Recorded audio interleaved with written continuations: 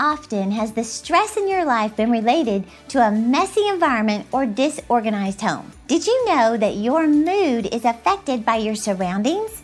According to the Centers for Disease Control, 80% of our medical expenditures are stress-related. 80%! Well, here's one of the biggest contributors of stress: the mess. I'm Terry Savelle Foy, your cheerleader of dreams. I want to invite you to clean and declutter with me so you get motivated to get organized. Why? Because one of the most life-changing, therapeutic, peace-producing tasks you can pursue is to create a clutter-free environment around you. In fact, listen to these statistics. 90% of Americans say disorganization at work or home has a negative impact on their lives. 65% say clutter affects their state of mind. 53% say it reduces motivation, and 40% say it leaves them feeling unhappy. Well, I'm here to cheer you on and give you the tools to live your dreams. And believe it or not, getting your surroundings in order is a huge part of the preparation for success. Here's why. The way you do anything is the way you do everything. So if your house is a mess, your future business could be a mess. If you can't get your bathroom in order, how are you going to get a company in order? Now, I'm just telling you what the Lord dealt with me about years ago.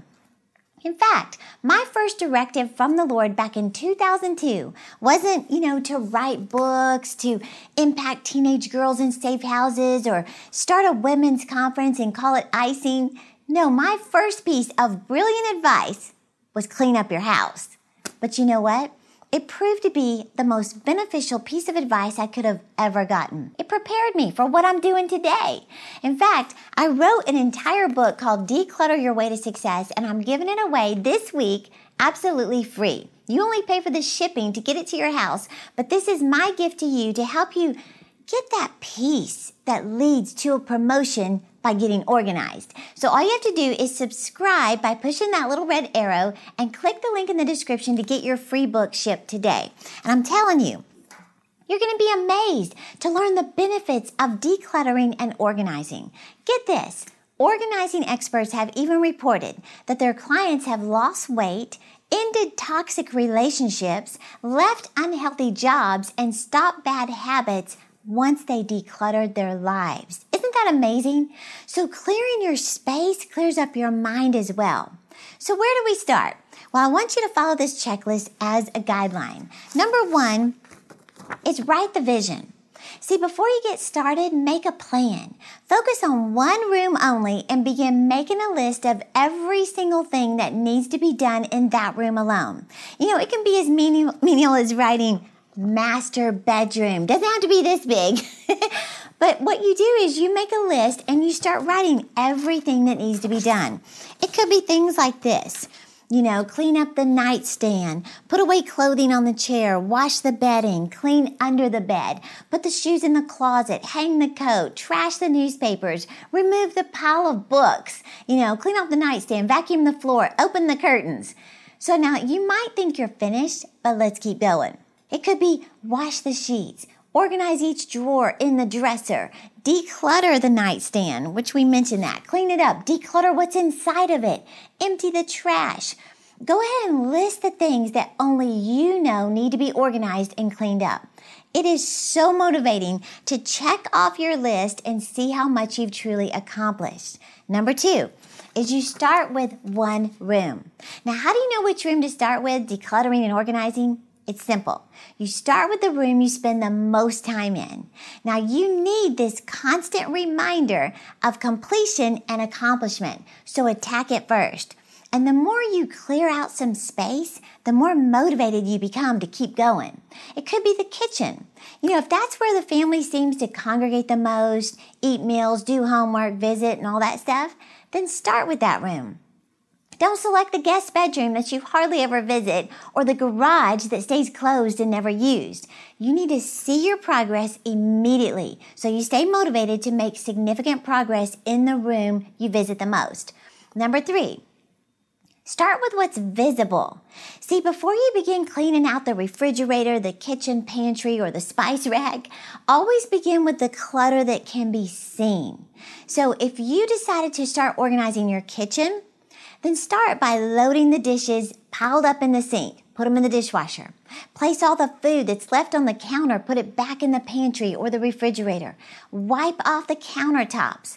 Place that pile of bills in the home office or in a bin that's labeled bills. Take the shoes to the closet and leave them there. Don't start organizing the closet.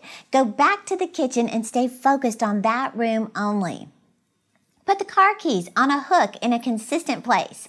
Hang jackets in the coat closet. Clear off all visible messes first and foremost. Then go deeper. Clean out the refrigerator and the pantry. Organize each drawer and cabinet. Number 4, designate a category for each item.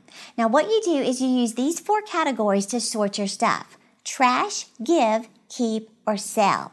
Now as you set out to declutter each room, locate 4 boxes or large trash bags and designate one of these 4 categories. This is going to help you make decisions for every single item. Now, don't get too caught up in the sentimental value behind each piece. The goal is to create a sense of tranquility and self-esteem in your surroundings. Now, remember, we're after progress. So it could be random items such as unused kitchen utensils or appliances, tourist mugs, the blender from your wedding 17 years ago, that broken cheese grater, the rusted cookie sheets, the Easter bunny Jell-O molds. You get the picture. So how do you decide which category? Number 1, mark for trash. So if it's broken, missing a piece, or unusable, it's time to dump it. Just get rid of it. It's taking up unnecessary, valuable space, and it will benefit you more by being out of your way. If it's outdated, worn out, stretched out, faded, toss it. It could be a broken toaster, old newspapers, or gossip magazines from years ago. See, we care about a sense of peace in your living space, so just shred it. Number 2, mark to give. It is so rewarding to give to someone else. You may have too many of a particular item, such as coats, umbrellas, old phones, shoes, jewelry, dishes, Tupperware. Just think about it. You could be a tremendous blessing by donating these items to someone in need. And remember, God always rewards a generous heart. So proactively look for opportunities to be a blessing to someone else by seeking out items to give away and clear up some much needed space in the process.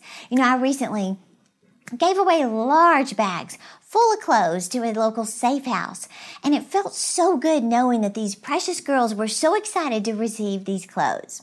Number 3, mark to keep. As you come across items, ask yourself, when was the last time you used this or wore this or needed this item? Now, most organizing experts say if you come across something you haven't used in the last 6 to 12 months, you should probably get rid of it. So ask yourself if you really love it. If you absolutely love this thing, then by all means, keep it. If you wonder why you even bought it, move it. Number 4, mark to sell. You can really cash in on your clutter. My daughter Cassidy was looking for opportunities to make some extra cash. She began selling some of her clothing, shoes, purses, costume jewelry on an online used clothing site. And I asked her the other day, I said, how much do you think you've made? She went to the site and it tells you exactly what you've made. $11,000. So in my book, let me just mention this real quick. The book we're giving away this week, I share lots more ideas about how to cash in on your clutter or get cash for your trash in Chapter 7. And be sure and click the link in the description to access your free book this week and learn all the amazing ways that you can make money from your stuff. Now, real quick, eBay discovered that the average American has at least $3,100 worth of stuff that you have no need for just laying around your house. Imagine an extra $3,000. So get your book right now. Now, once you make the decision which category an item falls into, finish the task. In other words, load up the box marked to give, get it back, put it in the back of your car and donate it as soon as possible. Don't leave it in a corner of the bedroom for another 2 weeks. If it's marked trash, then go ahead and take it to the curb. If you're selling books, load them up in your car immediately and designate a day on your calendar to drop them off at a bookstore. Here's why. You've already done so much work to get organized, so now you need to complete the process by following up immediately. And number 5, add the final touch of excellence. See, when you clear out the clutter and get a room in order, don't stop there. Make it excellent. Once things are no longer taking up the space, it's time to vacuum, mop, dust, spray, shine the room.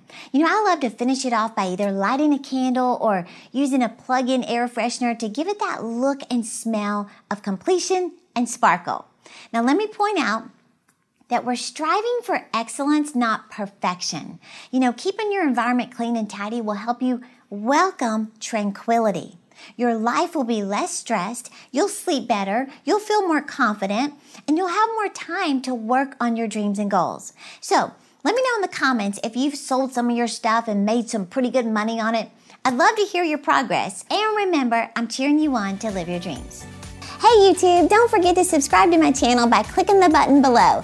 And for more inspirational content, click one of the 2 videos right here. And don't forget, I'm cheering you on to live your dreams.